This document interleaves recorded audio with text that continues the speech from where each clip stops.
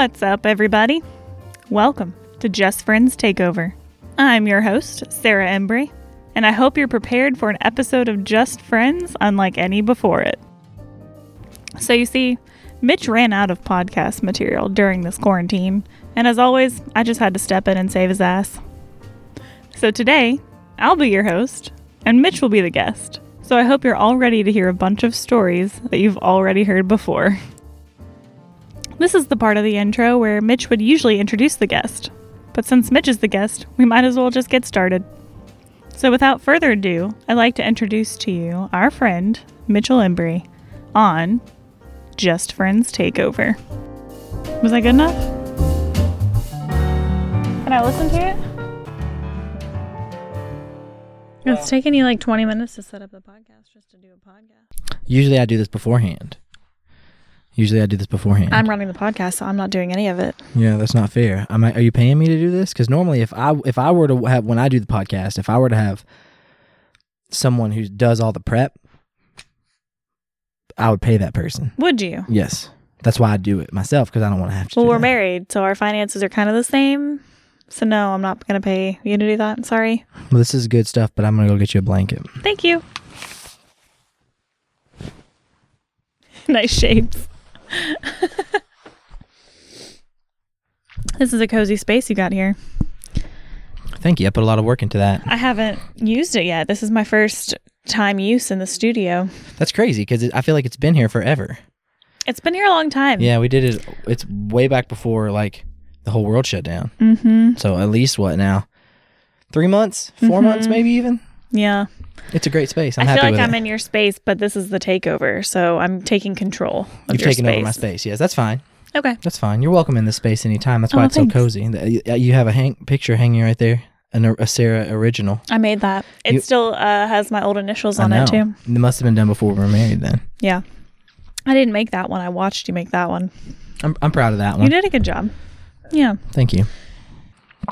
Just for the listeners, if you're interested in what paintings we're talking about, you're going to have to come be on Just Friends. But this is takeover, so I'm not allowed to be in charge. This is the takeover.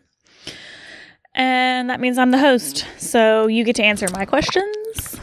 I promise to answer truthfully. Okay. And in the most amusing manner of which I am capable of expressing. Okay. Well, let's just start with a little background. Because Okay. I'm sure most of the people listening to this podcast know who you are. Yeah, sure. But let's have a little refresher. Okay. Where are you from? I'm from here. I'm from the same place everybody else is. Mm-hmm. Well, that's not true, because I'm not from here. Everybody else listening to this podcast, I'm pretty much from the same place as you. Unless you're like one of those freaks that's from like Germany or something like that. I grew up in the South into Louisville.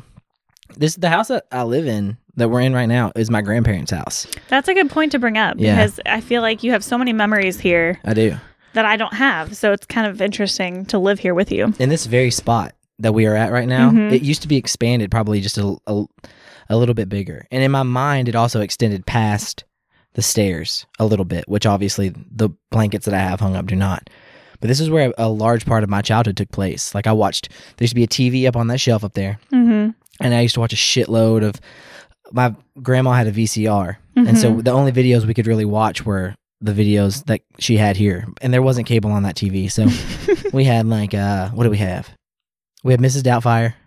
We had a That's Leave It to really, Beaver. is that a children's movie or TV show? Is it a movie? It's a movie. It's got Robin Williams in it. That's interesting. So do you feel like this house is smaller than what you remember it being? Oh, big time. Big time. When I think about this space we're in right now, like it was extended further back, and it was more of like a room. There was, right where you're sitting, there was a recliner. Right on the other side of that pole, there was a recliner. And then a little bit over there, next to a blanket very similar to this one that's hanging right next to me, there was a couch in front of that. On the other side of that blanket, my grandma had storage and stuff like that. Down here, it was pretty much these same concrete floors with a rug on them, just like this. There's a TV in that corner. That room was full of games that we used to play with, but also just junk that my grandma had just shoved in there. So how much time did you spend here with your grandparents? Tons. Yeah. Tons. Because they were both retired. My mom's parents were not. So they worked. And my parents worked. So my grandma Embry and my grandpa Embry, my dad's parents, they would babysit us. So we'd spend a lot of time over here, and we'd stay the night. It was fun. That's cool. So most of your family's from here. Oh yeah. Yeah. Oh yeah. My mom had some family in like South Carolina, but we don't see them much, so I don't really interact with them much. So I don't know them well. Yeah, that makes sense. So then you went to elementary school, high school here, middle school. Where did you go to middle school? I went to Stewart Middle School. It's over by my parents' house. And that was 6th through 8th grade? Yeah, it was cool. Which was your favorite? Elementary, middle, or high? I feel like for me, high school was definitely my favorite of the three, because in elementary school, I was confused a lot. You were confused. I just didn't really know my place. I struggled to make friends. Social interaction was challenging for me. That's just called being a baby. Yeah, I didn't have any practice with it. And then like some things in my house were occasionally a little bit tumultuous, and I was a huge nerd. I just like to read, and I love to be just in my imagination. I was constantly daydreaming. And then middle school, middle school, let's talk about it. Let's. It's not the most fun. I had a butt cut. Wow, yeah. We talked about it in our last podcast. I put my pants on like the second day of school, and that pretty much set the tone. That story was a great story. It made me feel better about my middle school experience. So thank you. And then high school freshman year, I was pretty shy. I wasn't good at making friends. When did you start sports? Because you played football. Sophomore year of high school. That's really when I came out of my shell. Did that change? How did you decide to do that? Was it just like all my friends are playing, or did you try to do that to meet people? My dad had always encouraged me to play football when I was younger, but it never happened. It was always something that I expressed interest in, but not a ton. And so I just never did. And then in high school, it just became convenient because I was already at school, and it happened right after school, and I was already there after school, unless I left. So all I had to do was just not leave, and then I was at football practice. Yeah. And then my friends were there. Were you involved in any other clubs or sports? Up to that point, no. Football was definitely the first thing that I'd really ever participated in that capacity. And it was fun for me. I made a lot of friends, and I built a lot of really positive relationships. And also, I kind of reinvented myself just a tiny little bit. I became a little bit more confident. I worked out a little bit, so my body turned from like mushy, like sadness, to like a little bit like, oh, this is a little bit firmer than it used to be, and like, So that was cool. So yeah, that was really a transformative time for me, and I built a lot of really positive and powerful relationships that still last from that time. You seem to still have a lot of friends from high school, and not many people can say that. I mean, I have a group of friends from high school that I'm still constantly, in conversation with, but you have a huge group of friends that you know from your childhood that you still talk to on a daily, regular basis. I don't know if that was always true, but the podcast has definitely made that true. Yeah. Like making this has definitely opened up opportunities for me to talk to people that I haven't talked to, or even that I never talked to before. People that I didn't feel comfortable reaching out to or having relationships when I was younger, because I still didn't have the whole process figured out yet. So that's been really fun. But it's definitely true. I have two really strong group of friends that mingle with each other that both stem from relationships that I built in high school. And that's kind of my core friend group for sure. I suppose that's a little bit interesting, yeah.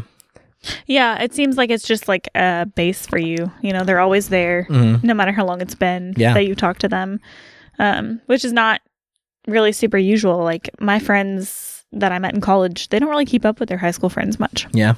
Yeah, so that's different. Yeah, that is interesting. I suppose a big part of the reason why that is because I sucked at college. So, yeah, what happened after high school? What was your path? After high school, I started at speed school. I feel like I've told this story. I feel bad telling it again. After high school, so you immediately went to speed school just because you thought you'd like engineering, or I had taken AutoCAD classes in high school, and it was a very meaningful class for me because it was with a lot of my friends who I appreciated. Chris Berry was in there, David Vandenberg was in there, Hugh Lee, just people I liked, people I related to well, and it was something that I was kind of good at because I was smart, and if I had applied myself, I could have been much better at it. And then I knew engineering was a career that paid well, and I'd taken tests that suggested that, I don't know, I didn't really pay. TJ talked about tests that inspired him to be an engineer. I don't remember what my test said. I think I wanted them to say engineer, and they might not have. Your career path tests. Yeah, those tests. I don't remember ever taking one. Really? In high school, yeah. But so you left speed school and then you went to Starbucks. Yeah, well, I flunked out of speed school pretty much. Yeah. Because I didn't have the discipline. I started working at Starbucks, and I worked there for a buttload of time. Mm-hmm. It was a really great experience for me. I built a lot of really positive friendships. I learned a lot about myself. I would not talk about that time like I'm proud of the way that I handled it, but I learned a lot of lessons about how to work in a professional environment. I mean, I started that job when I was 19 You were years young. old. I was yeah, a little you baby. were young. It was the first real job I'd ever had. And then I just kept getting opportunities there that were positive, and they paid me well, and it was safe. So when did you buy your house and move out? Because that's not something most people do. Like, I feel like most people, you know, they find an apartment, they go to a dorm room, but you actually bought a house. Yeah, it made sense to me at the time. It was just because I was so lucky because my parents are awesome that they were able to give me this opportunity. But it was like 2012. I'd been working at Starbucks since 2009. So I've been working there for like 3 years. I was a shift supervisor. I was making at the time, $9 an hour. But I was a single guy. I didn't have any fucking bills. Mm-hmm. I'd done some college, but I hadn't had to take out any college loans because, again, my parents took care of me. I was really privileged in that way. Like, the thing that I can say the most about myself, I'm lucky because my parents both had good jobs and they were able to make money and they were able to, weather my stupid decisions financially pretty successfully, which is nice. And I appreciate that about them a lot. They're awesome. So, yeah, that was just something that made sense. Sure, I could rent something, but when I bought this house, my parents sold it to me for a very decent amount of money. And I had a bunch of money saved up because, like I said, I'd been working at Starbucks making right around $10 an hour and not having any bills. Yeah, so you could save that. I'd saved a bunch of money. And then I'd been gifted money by grandparents and stuff like that when they passed away. And I had a savings account from when I was younger that I'd never touched. And so I just was able to use that as an opportunity to buy this house, which was really, really cool. And I did that in 2012. And then I kind of just chilled at Starbucks and just did my thing, laid low and tried to figure out what I was going to do. Yeah. And try to learn some lessons and try to grow up a little bit, which was That's cool. important, though. Trying to figure out what you like, what you don't like. I'm still trying to figure that out. What are you talking about? I don't have a clue. Right. I mean, sometimes I know what I'm interested in. What I haven't figured out is how to take what I'm interested in and make money doing it. Well, I mean, I feel like your interests change as you get older. That's true. In high school, you probably weren't interested in the same things you are now. So that's frustrating as from a career standpoint because you might get stuck with something you won't like in 20 years. Yeah, well, for me, the only thing I was really interested in high school was how can I get laid? I mean, let's be totally honest. Well, you were a dude. And that wasn't happening. And I was like, what is wrong? This is not... So I was just trying to figure that out. Yeah. But definitely... I mean, I've talked about this before. And it's been a really profound experience for me. I turned... 25 or 26, and I just really just started thinking. I was like, what do I want to do? And I was like, fuck, I don't know. And I was like, well, I do know that I don't want to keep doing what I'm doing. I want to change that. So I got an opportunity through Starbucks. They paid for me to go to college, which was rad. I went to Arizona State University, and I got a bunch of friends who also did that. Lindsay, who was on the podcast recently, did that. And it was just a really cool opportunity for me to finish out my bachelor's degree, totally paid for. I didn't have any debt up to that point, but I also didn't really have an avenue for how I was going to finish college. Yeah. So, yeah, I took that opportunity. It was rad. I did my bachelor's degree online. It was awesome. What was online school like versus speed school, which is, obviously on U of L's campus? How is that different? Because I feel like online school would take a lot of discipline. I don't know if I could do it. Maybe, but it worked for me, and I'll tell you why it worked for me. When I was going to school, and I was actually going to class, I would go to class a lot of the time. Sometimes I wouldn't. And then I wouldn't want to do anything after class. I just, yeah, you're right. I was lazy. I didn't have the discipline. I didn't have discipline. I was always so interested in trying to figure out something else to do. What could I be getting into? who is fun that's around here that I could do something with. By the time I was in college in online, I was like 25 and I wasn't running as much. I was really already only going out on the weekends because I was working all through the week. Mm-hmm. And I was thinking, what am I using my extra time to do? I've got an okay job. It pays me okay money. It sustains the lifestyle that I have right now. What am I spending my extra time doing? And so what I started doing was I started spending my extra time on school. And I would just chill on my couch with my laptop and I would read and I would write and I watched a buttload of good TV. I'll say that. And you know, I got a chance to really try to articulate my thoughts in a meaningful way. And I got the opportunity to think about what I think, which was really cool. That was one of the best things that college did for me. What do you actually think? Yeah. Okay, now tell me what you actually think and do it well. So those are two things I don't think I could do before. And they're things that I really appreciate and I try really hard to do well now. Yeah. So yeah, that was a really cool time for me, and having that chance to do that was great. And then, you know, after Arizona State, I left Starbucks almost immediately and jumped right into teaching. Yeah, so when I met you, you were a long-term substitute teacher Yeah, at PRP. And you seemed like you loved that job. I loved that job. I can tell you why I loved it. I'm almost ashamed why I loved it. Why?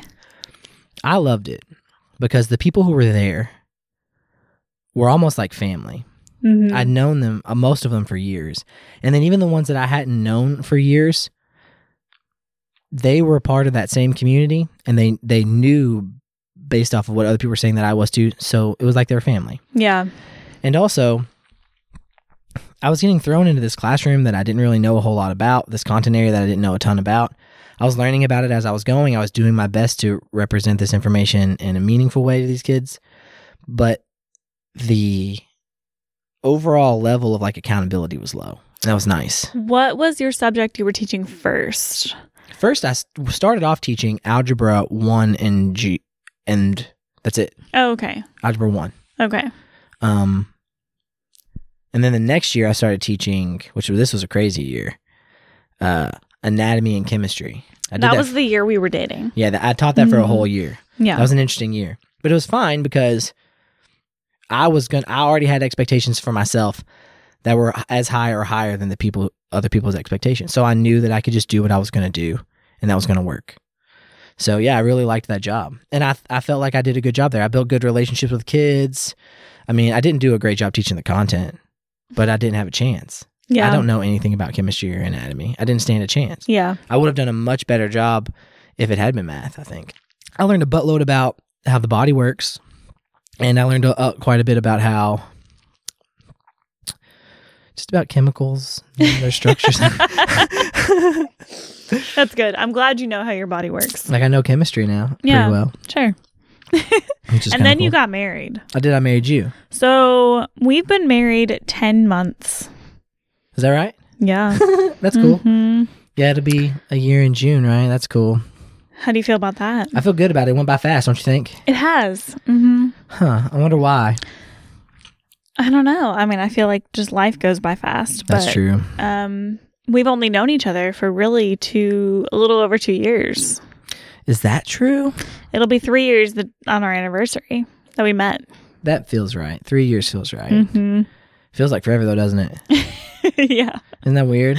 Yeah, I guess it's weird. I don't think about you ever not being there anymore. Really? So now it just seems like you've always have been, because I feel like you always will be. 'Cause that's how I think about it. Well, yeah. I mean, we're married. We've committed to the long run. So how do you feel about marriage, though, being 10 months into it?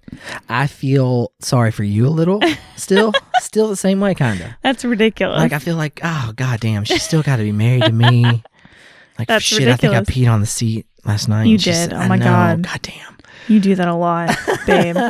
Mitchell, listen to me right now. Toilet seats, they go up and down for a reason. I hear you. I hear you. You're right. Yeah. You're right. So has it been up to your expectations? It's been great. I really appreciate you and like what you do for me and what you bring to my life. I was talking to my mom about this today, or maybe I was talking to my dad about it. I can't remember. You know, they got that puppy, Mm-hmm. and they're dealing with the whole being being a puppy. So they just got a puppy because they just put one of their dogs down that they had for how long did they have Tucker? I had Tucker for about 9 years. Yeah, a long time. Yeah. So we were just talking about, like accountability. My dad's trying to train this dog, and he just got me thinking about me and the things that I'm doing right now that suck. Wow. Okay. And I just was talking about how you were exercising today, and I was just like, yeah, Sarah does a great job of holding herself accountable, and then that makes me want to hold myself accountable. And I just appreciate that you do that for me. I wish I did a better job of doing that for you, honestly. Yeah, I think exercise is like written into me. Yeah. Because of my profession and what I see on a daily basis. But like eating healthy is hard. Yeah, you struggle with that. That side of it is I struggle more with. But I feel like we encourage each other decently amount. Well, that sucks because that's my worst. I was talking to my dad. I was like, I'm thinking about, this is true. I'm thinking about joining like a 12-step program for eaters. You're laughing, but I'm serious. Yeah, no. I mean, I feel like something to hold you accountable is a good idea. Yeah. If it works. And a community of people that'll be supportive. And then, like that process, those 12-step process. I just read a lot about people who do that and how much they've benefited from that. Just like the honesty and like the... For eating though? Well, all of it. Admitting that like you have to take like a moral inventory and those things. It's the same 12 steps for eating. It's just a little bit different, I think. It's just human nature. Yeah, you have to how we are. It's hard to take accountability for yourself. So, talking about the podcast itself, why did you start it is what I want to know. And how has it evolved? Like, is it what you thought it would be? Because not many people can do that. Start a podcast and publicly talk about it. That's something odd about you or different. I feel like anybody could do it. Yeah. Because it hasn't been that hard. Jesus. God. This mic is like in the way. It's harder for you than maybe it is for me. I'm not used to it. It's in the way of my wine. Oh, that's a dangerous place to be. I've learned. You've learned. I'm joking. No, the podcast. Okay, so I'm a huge fan of podcasts. It's bad because I don't listen to music anymore because I feel like I'm always listening to podcasts. I know. You always ask me, do you want to listen to a podcast? I'm like, can we listen to music? I know. But no, I do like them because they're educational. That's what I love about them. I do get enjoyment out of the ones that are less edifying. I do, when it's a person that I appreciate or that I enjoy. Mm-hmm. But I really, really love the episodes that I listen to where I learn something. So what are your favorite podcasts? My all-time favorite podcast, Radiolab, is probably one of the very best. So this is how I got started and interested in podcasts. When I was working at Starbucks, I was listening to NPR constantly. And that was really where like I'd stopped listening to music quite a bit. I don't know why that transition happened, but it was around the same time I think that maybe my brain fully developed. So you were 25? Because that's when males 25 mature. Or 26, yeah. And I started to feel ravenous for info. I just wanted to learn, and I just really enjoyed gaining new information. And especially in an entertaining way, because that's what a lot of podcasts do really well. I mean, you listen to Dr. Death. I loved Dr. Death. Which is a really good one. And now, like, when I first started listening to, they weren't really podcasts, they were radio shows. They were like, I would listen to Diane Reem's show. I loved Diane Reem. I would listen to Terry Gross. I loved Terry Gross. She was awesome. And I liked Moth Radio Hour, which is the thing where they just have like people come on stage and live tell stories. I just really loved the way that they could tell stories and they could articulate themselves. And these people were really good communicators. And that's something that I appreciate now a lot, the ability to express yourself well. Yes, I know you value that and you're good at it. You're good at using vocabulary. I'm not. I wish I was way better at it. You're better than me, so... The people that I really admire a lot in my life are people who have a very strong grasp of the English language.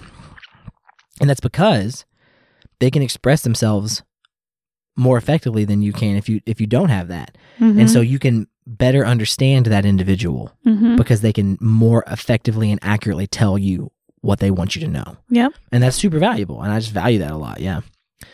So I loved listening to those episodes, those radio shows.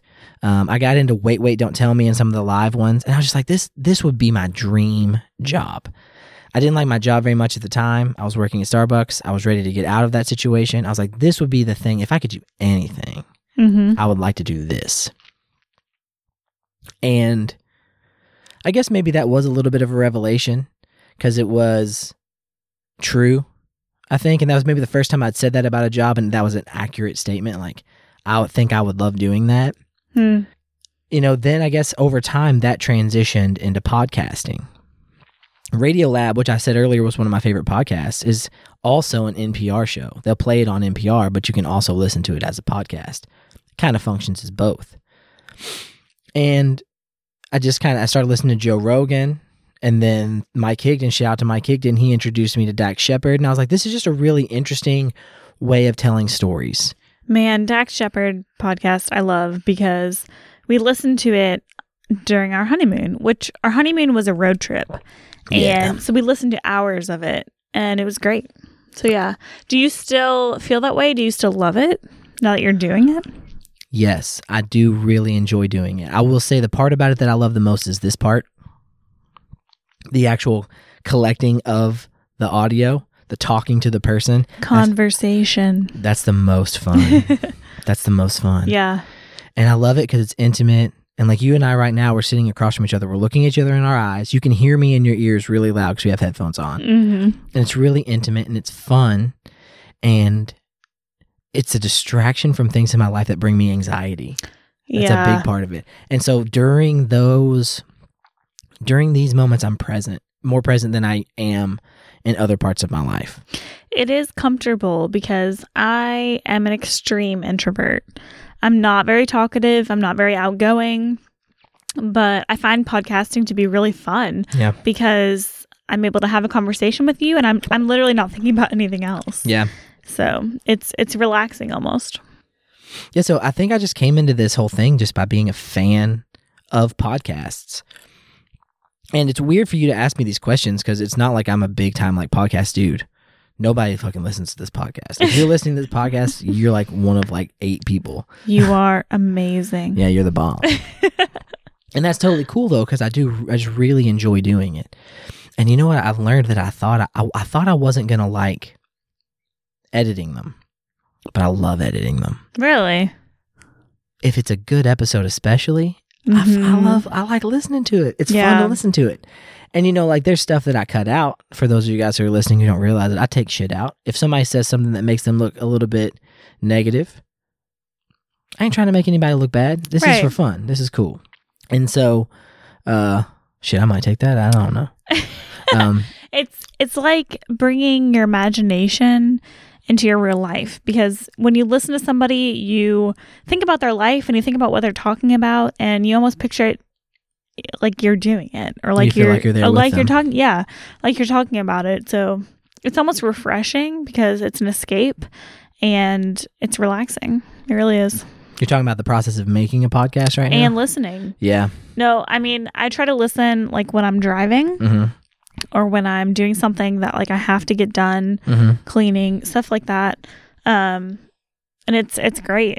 It distracts me from something I'm doing that I really don't love. That's true for me too, but also it allows me to do this thing that I don't particularly love doing and not have to do it by myself. That's how I feel about it. Okay. It's like I'm not by myself. There's these 2 other dudes here. They're talking about this bullshit.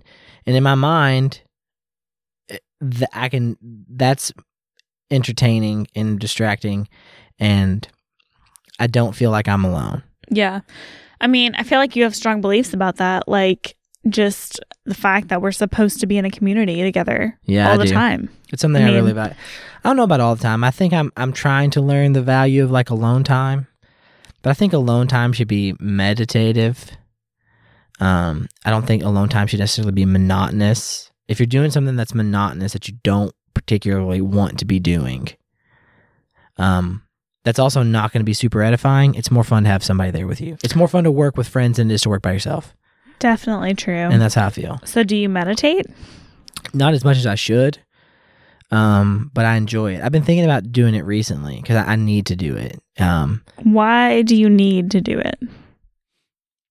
Okay, that's a big question. Yeah, Sarah. Okay, I mean, let me dive into it. Okay. That's a question.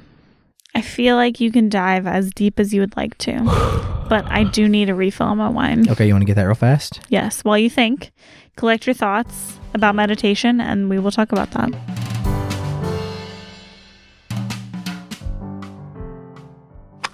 Okay, so you asked me why I feel like I need to meditate. Yes. I used to think it was woo. I used to think it was silly and dumbness. But then people whom I respected talked about it. Some of the people whose podcasts I like to listen to started talking about mindfulness. And then people whom I worked with that I respected started talking about mindfulness. Mm-hmm. And I didn't understand what it was. And I genuinely, honestly think that I only just recently really figured out what it means to me. And it's because I read a book by a man named Sam Harris called Waking Up.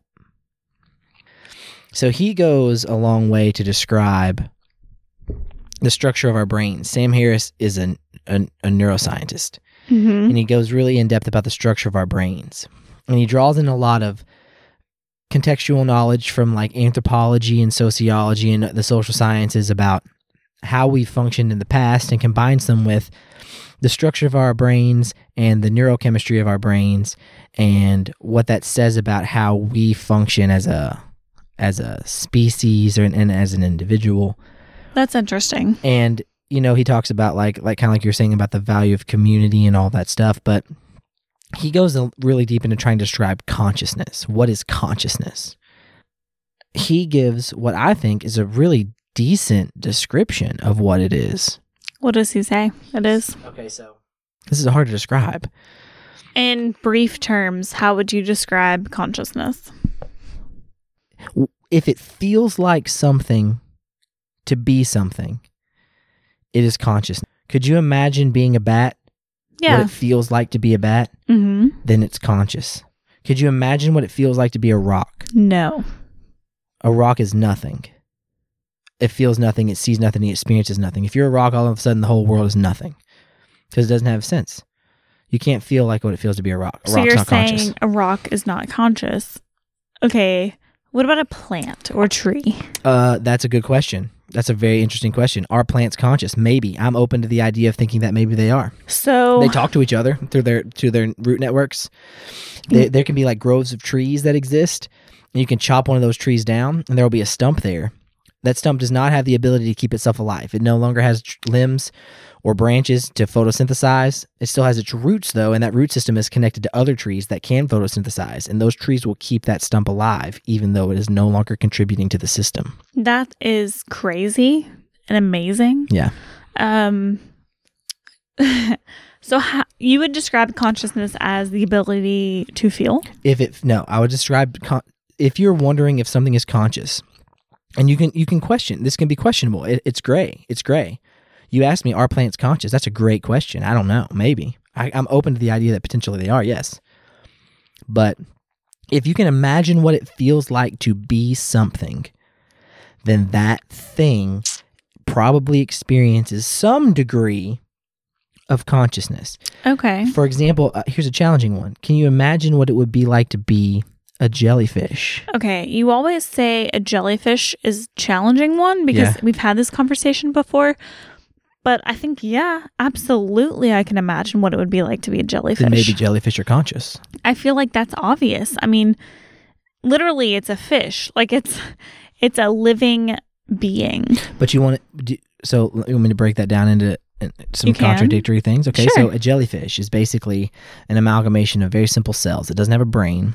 It barely really has a system. It ingests things into like its stomach, basically, which is pretty much its whole body. And it breaks that down with enzymes and breaks those enzymes down into chains of essential elements that are maybe carbohydrates, maybe proteins, whatever it needs to continue to live and continue to do its thing.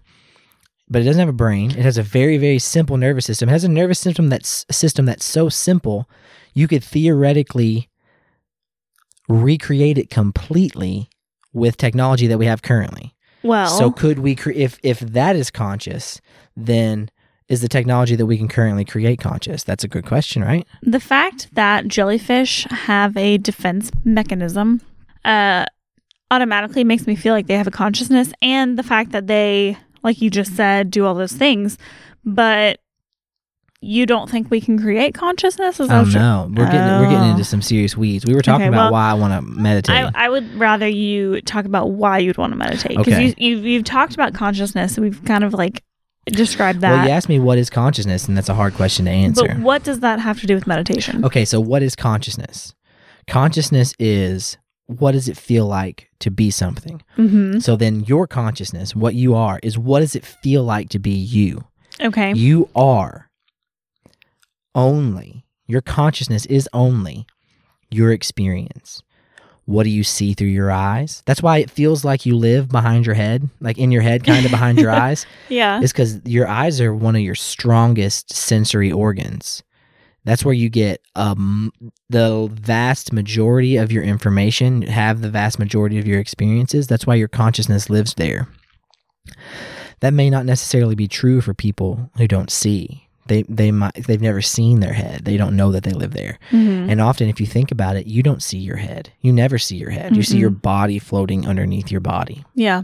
That awareness that you just had of the fact that you are yourself actually just kind of this sense that's floating above your body, that's mindfulness. Being aware of what your consciousness actually is. Just your experience, what you're seeing, what you're doing, what you're breathing, what you're eating, what you're participating in, the thoughts that you're having. Because you're not your thoughts either. That's a really hard one. And this gets us back to meditation. You're not your thoughts either. Your thoughts occur in your consciousness, but they are not who you are. And you can control them. You have thousands of them all the time. You'll notice that I often tend to choose to think about work when I probably should not be. But aren't thoughts and feelings very similar? Feelings and thoughts are different. Yes. Feelings produce thoughts about those feelings. Okay. Feelings are inspired by biochemical and neurochemical reactions in your body that are results of external stimulus that you experience through your sensory organs. So a dog barks at me when I'm walking Winnie and I got headphones in and I don't know where it's coming from. Mm-hmm. I feel immediately elevated. That's adrenaline. I can see more crispy. I'm more aware of what's going on around me. I'm a little bit scared. Mm-hmm. All of those are chemical reactions to my current situation. So Those are feelings. These feelings make you mindful because you're aware of your surroundings. You're aware of what's going on. What is happening right now? Because when you are being mindful that you are only your experience, you can choose, what experience do I want to have next? Okay, this dog just scared me. My blood pressure is elevated. My heart rate is elevated. I've got adrenaline pumping. I got fight or flight kicking in. Being aware that that is what you're experiencing, and not just experiencing it, but being aware that that's what you're experiencing it, and being able to make decisions based upon the data that you're receiving from that are logical and meaningful to the situation that you're in. That's mindfulness. That's hard to fucking do. Yeah. You have to be paying attention, not just aware, but paying close attention to everything that's happened to you at all the time, To like why you're feeling that way. to why you're feeling the way that you're feeling. So you can't let adrenaline take over. You No. have to be aware of, why am I feeling this way? I can assess it and I know it's happening. Mhm. What's actually happening? How should I respond to it? What's the best way to respond? It's so hard to do So I think you've already answered the question, why is mindfulness important, is because I suck at that. I am terrible at that. how should I respond? Well, responses to situations are very important. Right. They're the most important. Mm-hmm. They're the most important thing. How you respond to your situation ultimately affects what you experience. And if all you are is what you experience, then making the decision that's going to result in the most positive experience for you is the right choice to make. Yeah, because that's you taking care of your mental health. Right, exactly. And that's why mindfulness is so important. Mm-hmm. And the way that Sam Harris describes it is, you have to pay very close attention to right now. Okay. And that's hard to do. Extremely. What exactly is happening right this moment. Because moments happen so fast. Yes, and because we are perpetually distracted by everything. And our world right now is kind of designed in such a way to keep us distracted. You and I, we've been on coronavirus lockdown. We haven't had anything to do on the weekend. How much time have we been spending on our phones? Ridiculous amount. Too much. I was going to say, how is quarantine life for you? Because this lockdown has been happening for over a month now. How has it changed your daily life? A fuck ton. a real shitload. It's changed my daily life. But you were working from home before the quarantine. Barely for like 3 weeks. Yeah. And not really working from home because we were going and doing location visits a lot, and we were doing installs and stuff like that. You were driving to Lexington. And then before that, I was working in a school where I was working every day, Monday through Friday, very specific and set hours. And I'd had opportunities in the past where I'd had long periods where I didn't have to go to work because of summer vacations, but I had nothing to do. I had no responsibilities. And so I would feel comfortable starting large projects and getting it and investing a lot of my time into something that I didn't really know how much was going on. But now I'm still technically working. And so finding a good work-life balance and like figuring out how to make that work for me has been it's been an interesting challenge. It's been really interesting. That would be really hard because for me as a nurse in critical care, I leave my job and I leave it at there. Yeah. I don't think about it at home. Yeah. I don't reflect on it at home. I'm home. Yeah. So that would be a challenge because your home and work life are so mixed right now. And they have been for a long time though. They were when I was teaching too. Yeah. Because I would have to show up to work prepared to work that whole day, which would take work. Yeah, right. So that was an interesting challenge. There are parts of my new job that I'm really enjoying. So that's really cool. I'm getting to do like simple video production and stuff like that I really like. That's cool. But you brought us to a really interesting topic, which is coronavirus. Because that's the thing that's happening right now. That is what is happening. Yeah, I feel like it's affecting everybody, which is different because things that affect healthcare usually don't affect other people. Me as a nurse, I see it all the time. But now that it's, closing businesses and potentially even bankrupting people, it's worldwide. It's affecting everybody. So how have you dealt with that, and what does that look like in your life? It's been interesting, It's the reason why we're doing this Just Friends Takeover. Just Friends Takeover. It's kind of interesting because you're married to a nurse who sees it daily, but you're still dealing with it on the outside of that too. I'm definitely dealing with the whole quarantine. I'm dealing with the social distancing aspect. Being socially distanced is challenging for me because we've already talked about how highly I value community. It's an important thing to me. And it's because I've read literature that would suggest that one of the most important things in the happiness of a human being is strong, consistent relationships, social relationships and social bonds. People that you can trust to support you and that care about you, that you can invest in. That's how you build self-esteem. Help your friends, invest in them, make other people's lives better. We need all of those things to feel like we have a purpose, like that we are investing in something that matters. And so like it's been hard for me to like not be able to see my friends. That's been for sure. Video is just like video chat is not the same. It's not the same. It's a good substitute. But I think you'd have to do it way more often in order to get the same. We would go out with my parents every Sunday, once a week. That's all it was. Yeah. And that felt like enough. Every once in a while, you sprinkle in a couple of extra days. See them on like a Tuesday or something like that. Once or twice a week. It's consistent. They're there.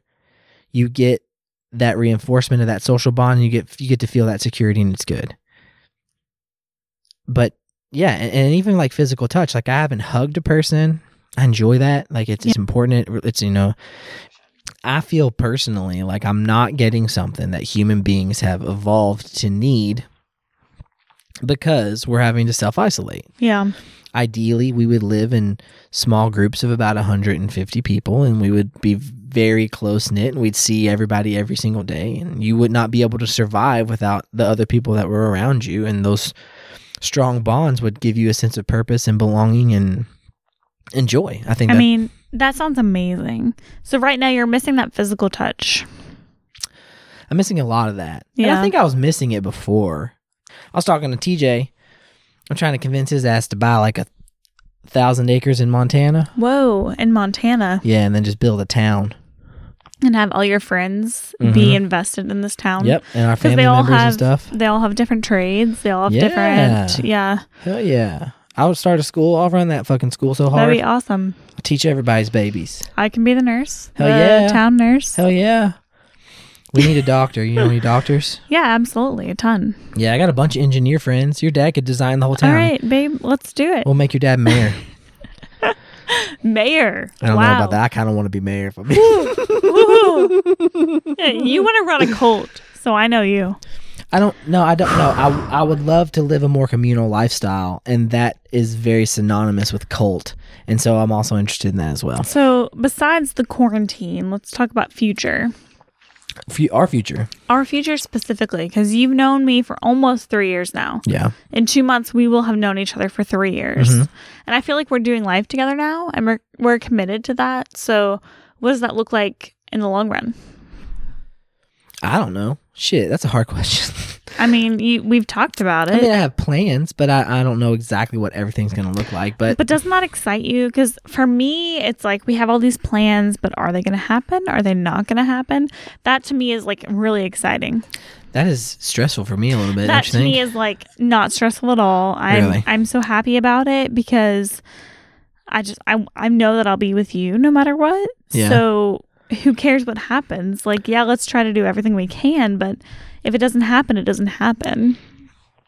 Yeah, but that's disappointing. I want to do fun stuff. It's not, though, because I can make positive out of whatever relationship or whatever thing is going on with us because we'll be together. And that's true. But I don't know. I would love to see us figure out a way of being more mobile. Yes, traveling is... Being more autonomous is the main thing. The autonomy. The ability to do what we need to be doing from wherever we want to be doing it. Because of traveling? Because I'd like to travel a lot more with you. And I'd love to have the capacity to be traveling, but also be working at the same time. That would be ideal. So something I feel like if I was listening to this podcast, I would want to know is like, why are you not having kids?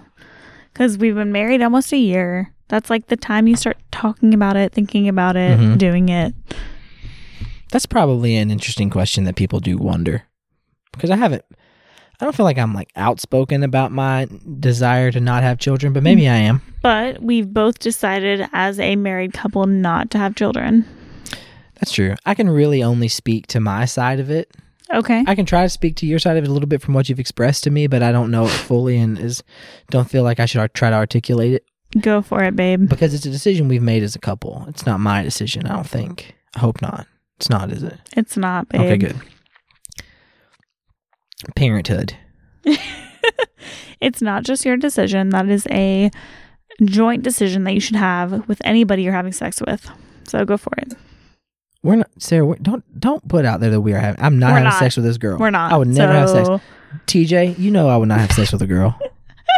It's not happening. Don't worry. Thank you. Okay. Appreciate you. Now continue. Okay. The main reason that we're not having kids is because I refuse to have sex with Sarah. So kids. I used to want kids when I was younger. It seemed like the thing that you did. It seemed like amazing. I wouldn't say that. Yeah, no, I think it is amazing.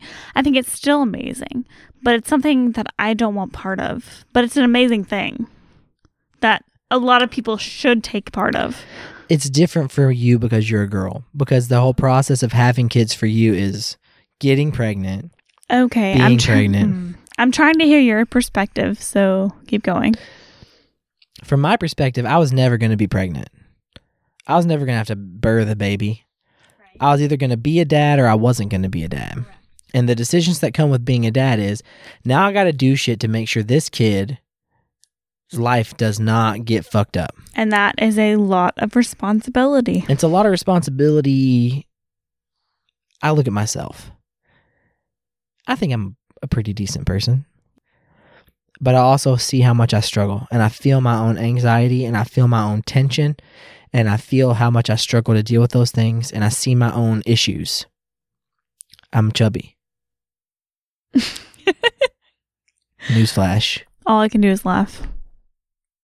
And I don't want to put those things on another person. And I would like to think that I have my shit together enough to where I could make a really decent fucking kick-ass little kid. You definitely could. Before I took on the task of making that little kid. You still could. And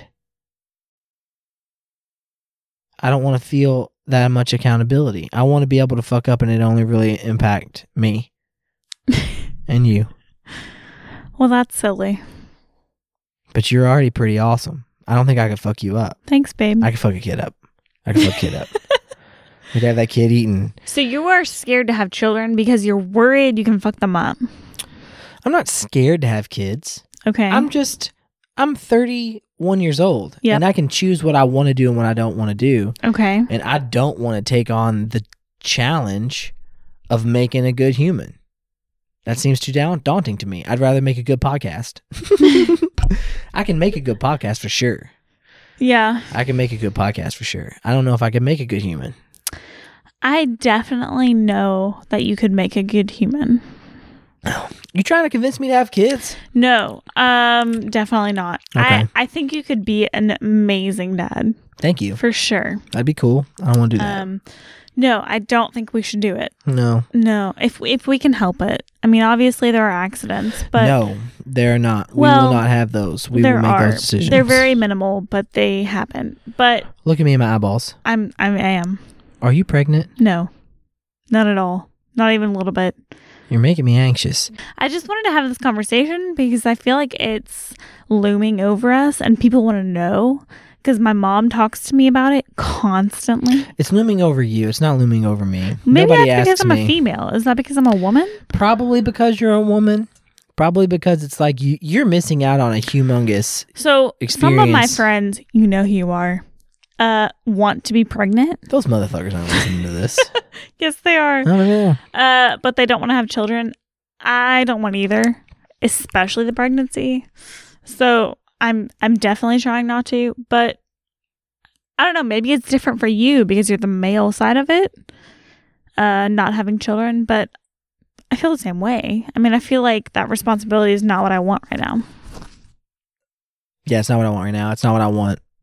Maybe even ever. My question is in 30 years. I mean, in 30 years, I'll be 60. That's old as fuck. Correct. So probably shouldn't be adopting kids at 60. But let's say in 15 years. Okay, 15. Let's say in 15 years. 40 something. We've been doing our thing for a while. I'm 45. We're ready to settle down. Mm-hmm. I'm not saying I would want to have children then, but I would say I would consider opening up the conversation to kids. And if you could convince me why. No. Okay, fine. That's fine then. That's fine too. I feel like by the time you're 40 something, you shouldn't have children. You don't think so? No. Why not? You're old. So what? 40's not that old. You're old. 40's not that old. Unless you are taking pristine care of your body, you're old. 40's not that old, Sarah. 40's not that old. Think about people right now who are 40. I have friends who are 40. I don't know many people who are 40. You're young. You're 26 years old. You're a tiny little baby. You're only 5 years older than me, so... It's a big 5 years, girl. Has that been weird? No. No? It hasn't bothered me. No, it hasn't been weird The for fact me. that your wife is 5 years younger? No. Okay. No. It's been fun. I don't feel like I'm that younger than you. I mean, mentally and like maturity-wise, I feel like we're on the same page. Totally. I think actually you got me beat. You're probably more mature than I am, for sure. No, but I mean, physically, yeah, but no, I don't think it's that noticeable. You think you're physically more mature than me? No, I mean, physically, like, okay, it's We're equal. interchangeable. Yeah, we're pretty But, equal. I'd say I'm physically more mature than you. I got more wrinkles. well, whatever. I bet I got some grays. You got some grays? No. You sure? Yes. You're physically more mature Your than me. mother has told me I have grays because she cuts my hair now. Yep. And I just deal with it, and I understand that it's going to happen. And she plucks them for me, and she takes them out, but she tells me about it. I thought you're not supposed to pull a gray. I thought You you pull know, a gray she should to just grow tell back in me its that place. they don't exist. But no, she tells me. Well, that's my mom for you. Speaking of quarantine, your hair is long. Yeah, girl, my hair's long. Yeah. I feel like that needs to be dealt with, but I can't do it. I can't. No, it's fine. It's going to be fine. I think it's going to be fine. I think I don't have anywhere else to go, so I don't give a fuck. I don't have anybody who's going to see me, so I don't care. So, Has quarantine been crazy for you? Because this is something that we haven't dealt with in our whole life. it's not been crazy for me. I haven't enjoyed it. I'm over it. I'm ready to be able to go back. I can't wait to go to Roosters with my friends, get some beers and eat some chicken wings. It does freak me out that the world is like closed. Like I can't, by choice, choose to do things. No, we got grocery stores. When the grocery stores close, I'm gonna freak out. When the grocery stores close, I'm gonna be hollering at Ethan Henry, who's my buddy who hunts. I'm like, hey, bro. Hopefully that will never happen. Help teach me how to do these things. We're friends. Teach me how to do these things. I can learn. I'm a smart guy. I can learn. I will tell you that I almost hit and killed a turkey with my car today. It's turkey season. Just buy a tag. You'll be fine. Did you know that turkeys can fly? Yeah, turkeys fly. Yeah. Well, I freaking didn't know that. Oh, really? You didn't know that? And one flew like right in front of my car. I hit the brakes, but I barely missed it. You didn't crush it? I guess I could have, but no. You shouldn't have. We don't need to eat it right now. But if in 6 months from now the grocery stores are closed, you fucking run that turkey over. Okay, well, there were lots of turkeys. We won't have any gasoline, though. So I can't drive? Is that That's what you're what I'm telling worried me? about. I'm worried about the world shutting down. I don't think it's going to, but this is making me think a little bit about, like, that could potentially happen. The world Let's could talk potentially about shut it. down. What if it does? What if you couldn't drive anymore? How would your life change? Obviously, food would be the number one concern. If we couldn't drive anymore, Yes. can we, at least at that point, we can socialize with people, right? Yeah, but you can't transportation. You don't have any of that. You don't have any stores to buy anything. So how would you live? Well, I mean, this is a hypothetical, obviously. Correct. Let's talk about why that would happen. 'Cause No. that's important. Yeah, That's not important. that's not going to happen with coronavirus. No, I don't think The so. world's not going to shut down with coronavirus. I don't think because so. Not enough people are dying from it No. to really be warranting It's that. not super lethal, so no. But we don't want to overwhelm our healthcare system, which is why we're taking the stance that we've taken. Right. So, in the event that the whole world would shut down, that would be a much more deadly virus. So the question would be, who can you interact with? Figuring out having a strong group of people that you can trust and faithfully interact with, that's going to be number one. Okay. Number two, for me, for you and I, because we don't have reserves of food or anything like that, finding people who do and offering the skills that we have. You are a nurse. You can help keep people safe. I'm smart. I can help solve problems. And if they want to start a podcast, we can try to get more people who are smart to our thing by having a podcast. That's what you're offering up. I could do lots of stuff. I can learn things. I'm a good learner. I can learn things. So have you watched Outlander? With you, yeah, and yeah. Has anybody watched that? So this woman who is a nurse gets transported, 200 years back in time? You're the most humongous nerd. I don't think my skills will be necessary. Why? Because I couldn't keep you alive. If you have a heart attack, well, you're gonna infarct. You're So what? You're gonna what? You're gonna do it. Infarct? It's gonna happen.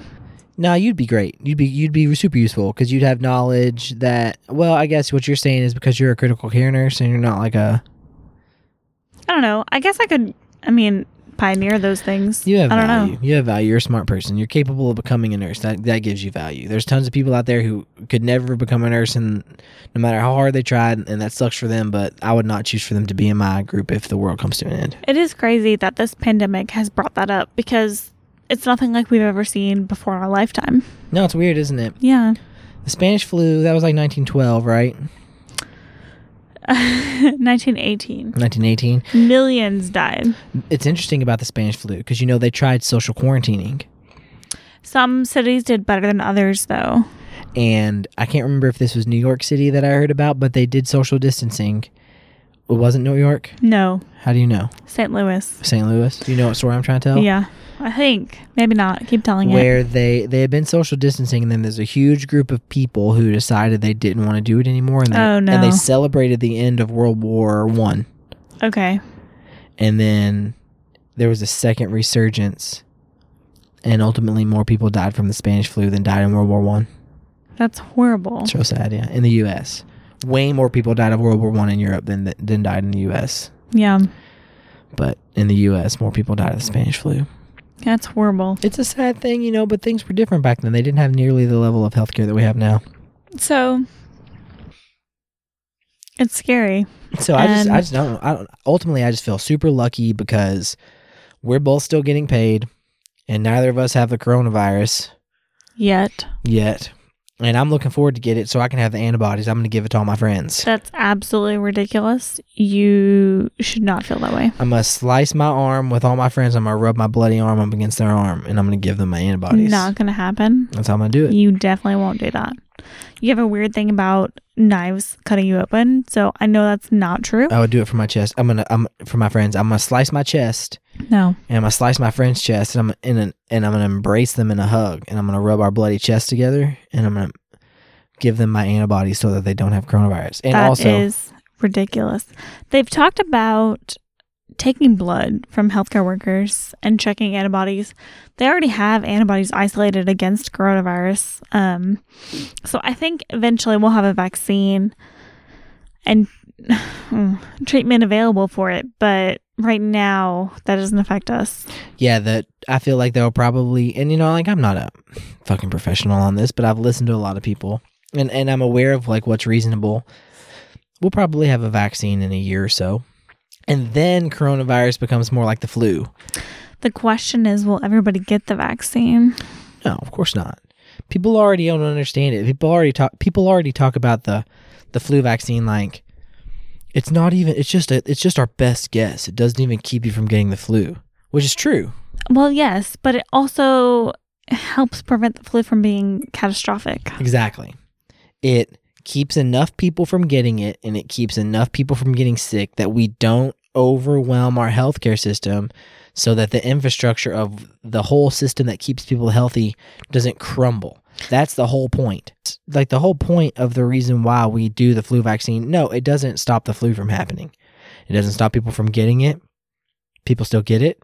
It's our best guess for what antibodies we need to attack this year's strain of the flu. Yeah.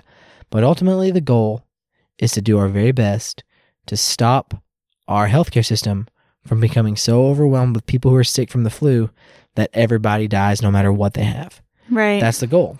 Yeah. And that's what social distancing is right now for the coronavirus. And that's what vaccinations are for the flu. And, you know, it is crazy that we have tens of thousands of flu deaths a year and Right. we've gotten used to it. But it's because we've gotten able to handle it. And, you know, we'll probably from this point on have tens of thousands of coronavirus deaths a year. But as long as our healthcare system can handle it, it becomes your responsibility to take care of your own personal health, to make sure that you are physically fit and you're consuming the correct nutrients that you need. And I'm not saying I do a good job of this, but if I get coronavirus and die because I'm immunocompromised because I'm fat and unhealthy and haven't been taking care of myself.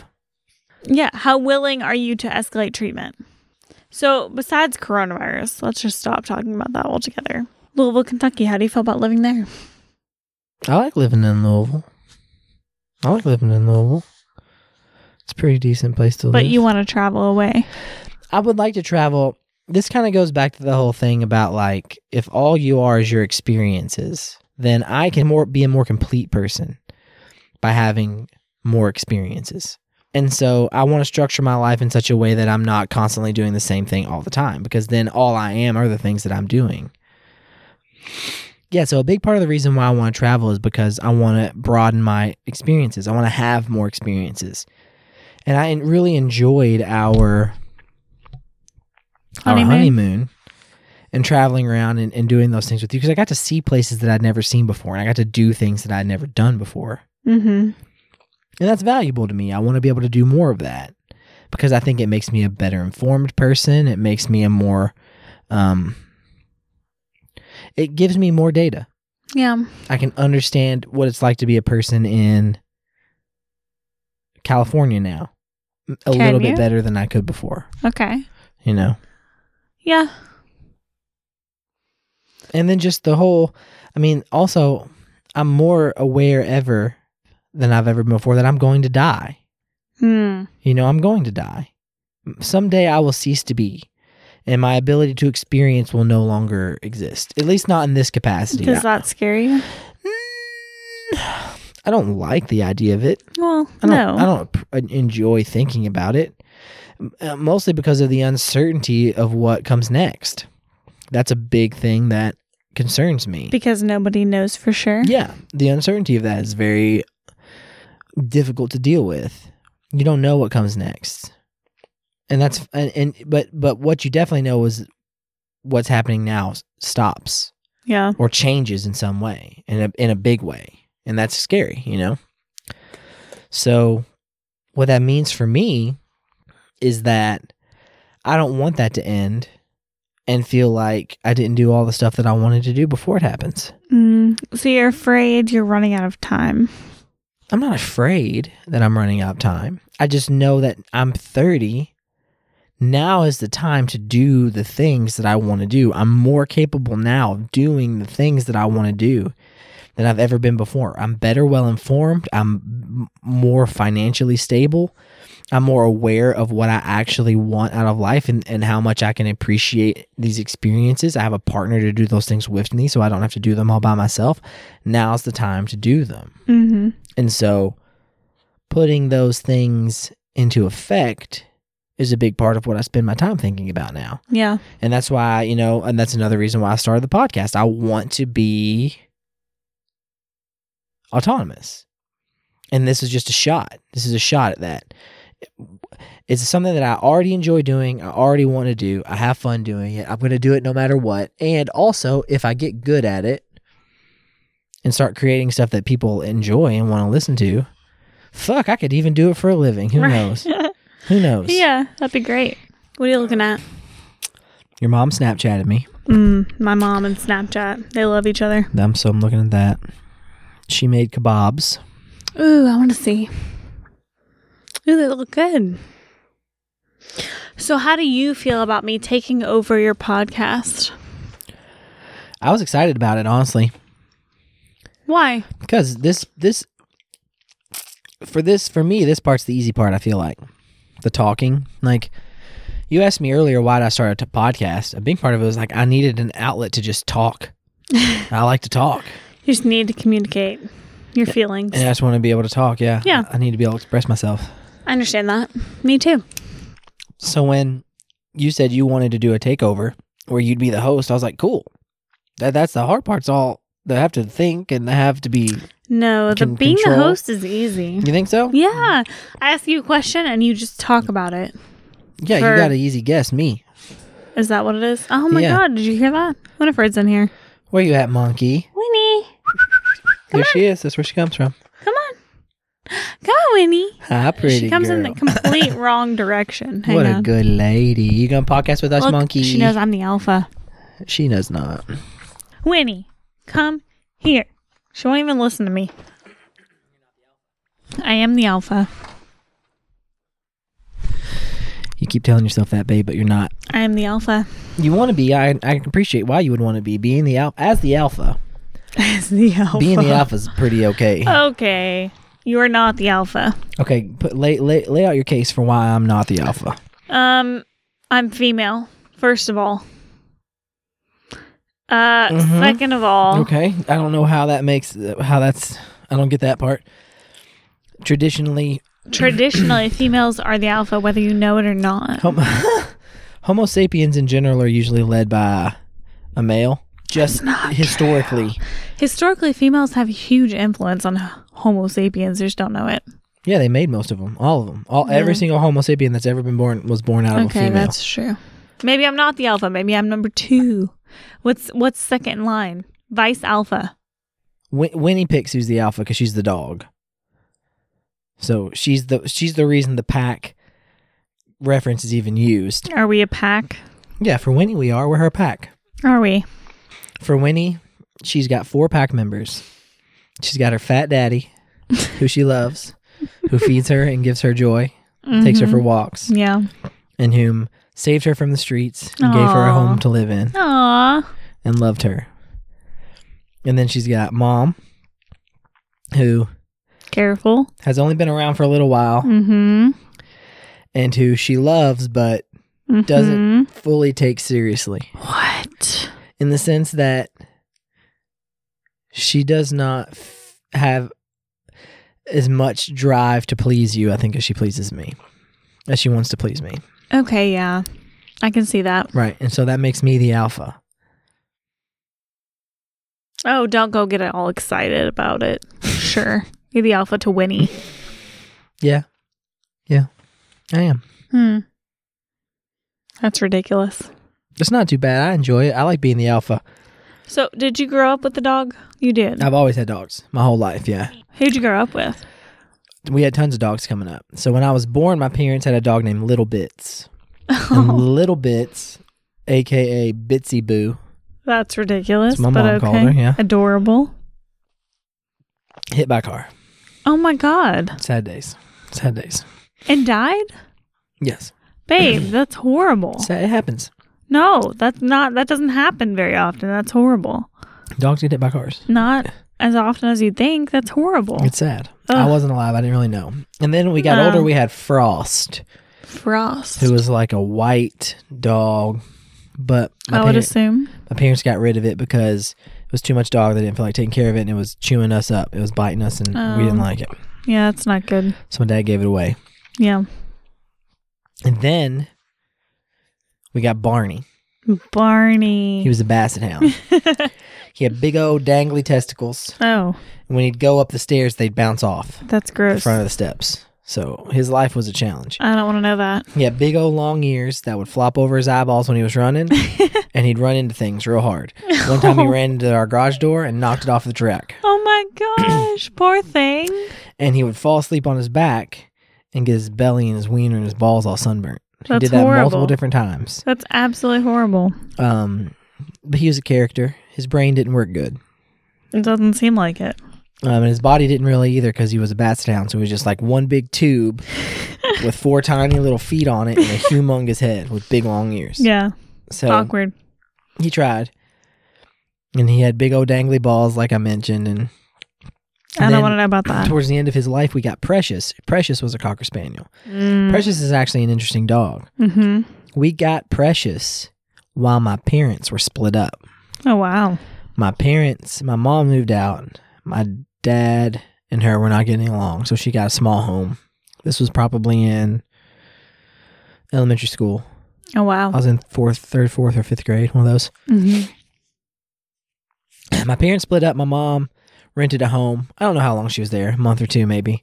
But in that time, we got Precious. She didn't want to not have a dog. And Barney stayed with my dad. I always had huge dogs growing up. I feel like and horses. you only had 2 huge dogs. Yeah, but they lived for my whole grow up stage. They didn't even live that long. 9 years. So they lived from the time you were... How old were you when you got them? Oof. Athena and Apollo? Yeah, I was probably 8. Who made the choice to name them after Greek gods? Well, they were siblings from the same litter, and they were thinking of names that went together. And they thought about like Bonnie and Clyde. But they were lovers.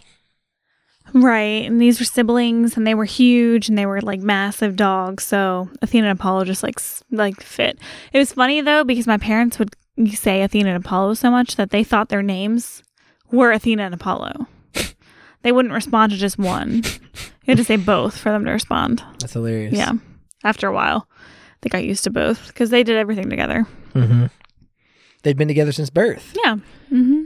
That's cool. They were separated for like 2 days, and that was it. I never had an animal like that. Mm-hmm. We never had cats. I never had a cat until I was an adult. I never Really? had my own cat, yeah. Willow. I had a cat before Willow. I had multiple attempts at cats. What happened? I didn't know how to have a cat. Yeah. Cats are weird. And they were outdoor cats, and eventually they just never came back. Willow has always come back. Willow loves her house. Yeah. She knows who feeds her. And she's also, like, I had a little cat, I called it Daphne because it had orange hair. Aw. Like Daphne from Scooby-Doo. Yes. And this cat was sweet, but one morning I woke up and was going to the bathroom, as one does, and it was early. And you know how our house is. It doesn't get a lot of light in the morning, but it gets some light in the morning because we have those awnings. So the house was illuminated enough to where I could see, but not so much that it felt bright. Yeah. And I was going to the bathroom. I didn't turn the light on. Of course. And I was in the bathroom doing my thing, and the cat snuck up in behind me. And I don't know what inspired it to react the way that it did, but it slashed me right across the backside of my testicles. Oh my gosh. From behind. Caught me from behind. That's aggressive. From underneath. And, cats have dirty little feet, so I was worried. I was scared. I left like 3 little gash, like tiny little miniature claw marks on the back of my balls. I think my. I didn't see them. I couldn't see them. There's no way I could try for the rest of my life and never actually get a good look at what the back of my balls look like. But it hurt, no. and I imagine that's what happened. It stung real bad, and I kicked the cat across the room. It was my first reaction. Something attacked my balls. I wasn't sure what it was. I only figured out it was the cat after I'd already launched it across the room. What happened to it? It didn't like that very much, but ultimately it was fine.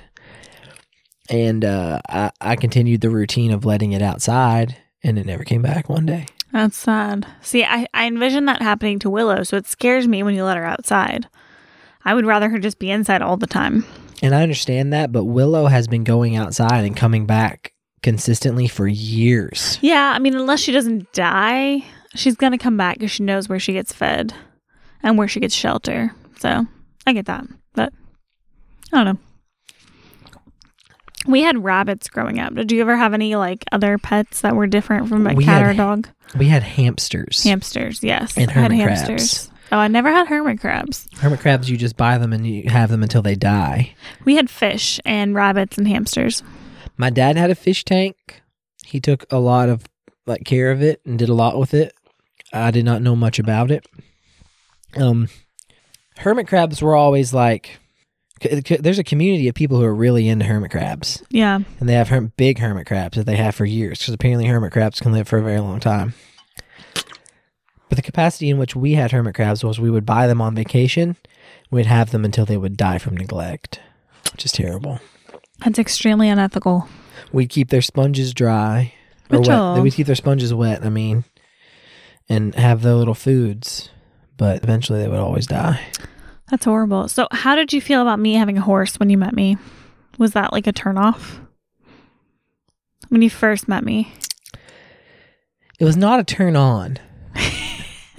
If that's what you're asking. You should know. I wasn't hot for you because you had a horse. Well, nobody is. I mean, come on.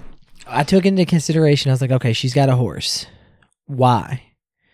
Why did she have a horse? And then I found out that you did variety stuff on it and you jumped over things with her and stuff like that. Yeah. And I was like, okay. I was like, what does that say about her?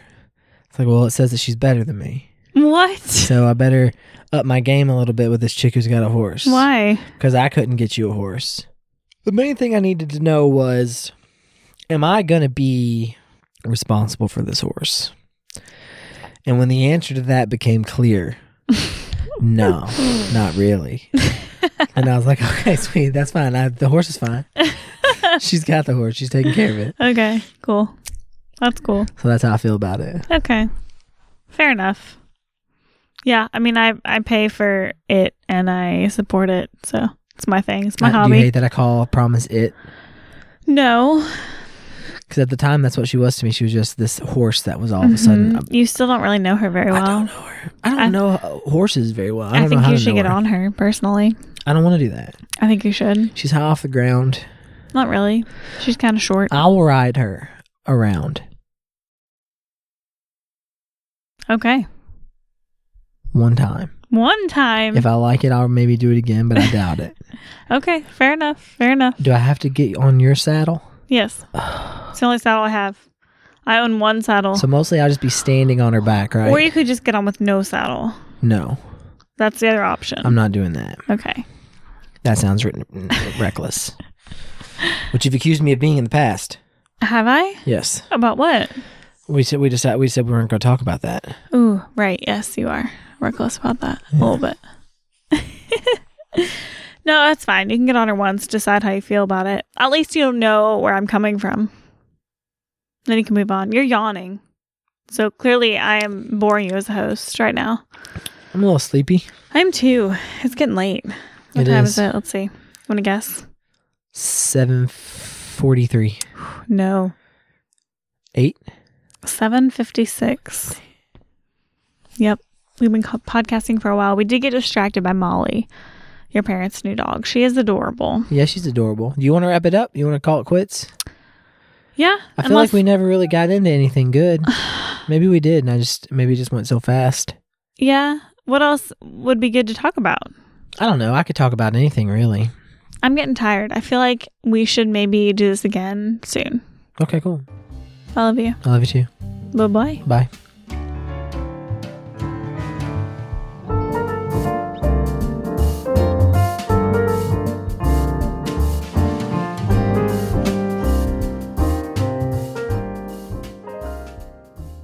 And there it is, ladies and gentlemen. That's Just Friends Takeover. I'd like to give a huge shout out to my lovely wife, Sarah, for taking the time to help me make this podcast. I don't know if you guys could notice by her 30-second intro, but she didn't want to do it. But I peer pressured her, as all good husbands do. And I think we made something pretty cool. Guys, full disclosure, this is probably going to be the last time you hear a conversation on this podcast that was done in person. And if you haven't already noticed, I'm releasing this a day late. Things have been crazy because of the coronavirus, and getting my hands on material to even turn into a podcast has been a really big challenge. But I'm still working on remote episodes. I've got one of those in the box, and I'm working on getting a couple of more of those.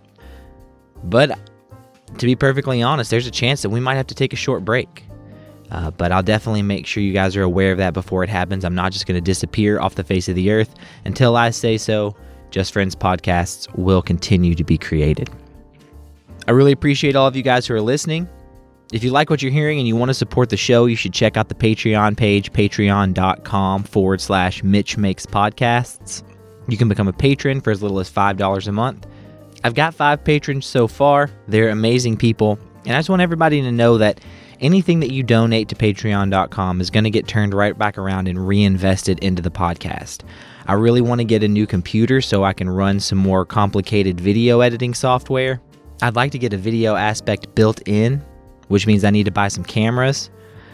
And I'm going to eventually get those things no matter what, but the more support I get from the Patreon page, the faster those changes can happen. You can also show your support by checking out the Facebook page and the Instagram page and sharing that with other people. The more buzz that we can build around this thing, the better. And you can also share your favorite episodes with text messages, or just by posting them on your social media page, whatever you like. However you get the word out there is totally fine with me. I just want to make sure that everybody who might be appreciating what we're creating here at Just Friends has the chance to hear it. It does kind of seem like we're starting to come out the other side of this whole thing, which is awesome. So maybe if I'm lucky, I'll be able to start scheduling actual interviews in a couple of weeks. But until then, I appreciate you guys for bearing with me. I'm still working hard to make sure these episodes keep coming out, and I hope you're enjoying them. Keep spreading the word. I hope you all are taking care of yourselves, and I love you. Have a fantastic week. See you next Sunday, I hope. Bye.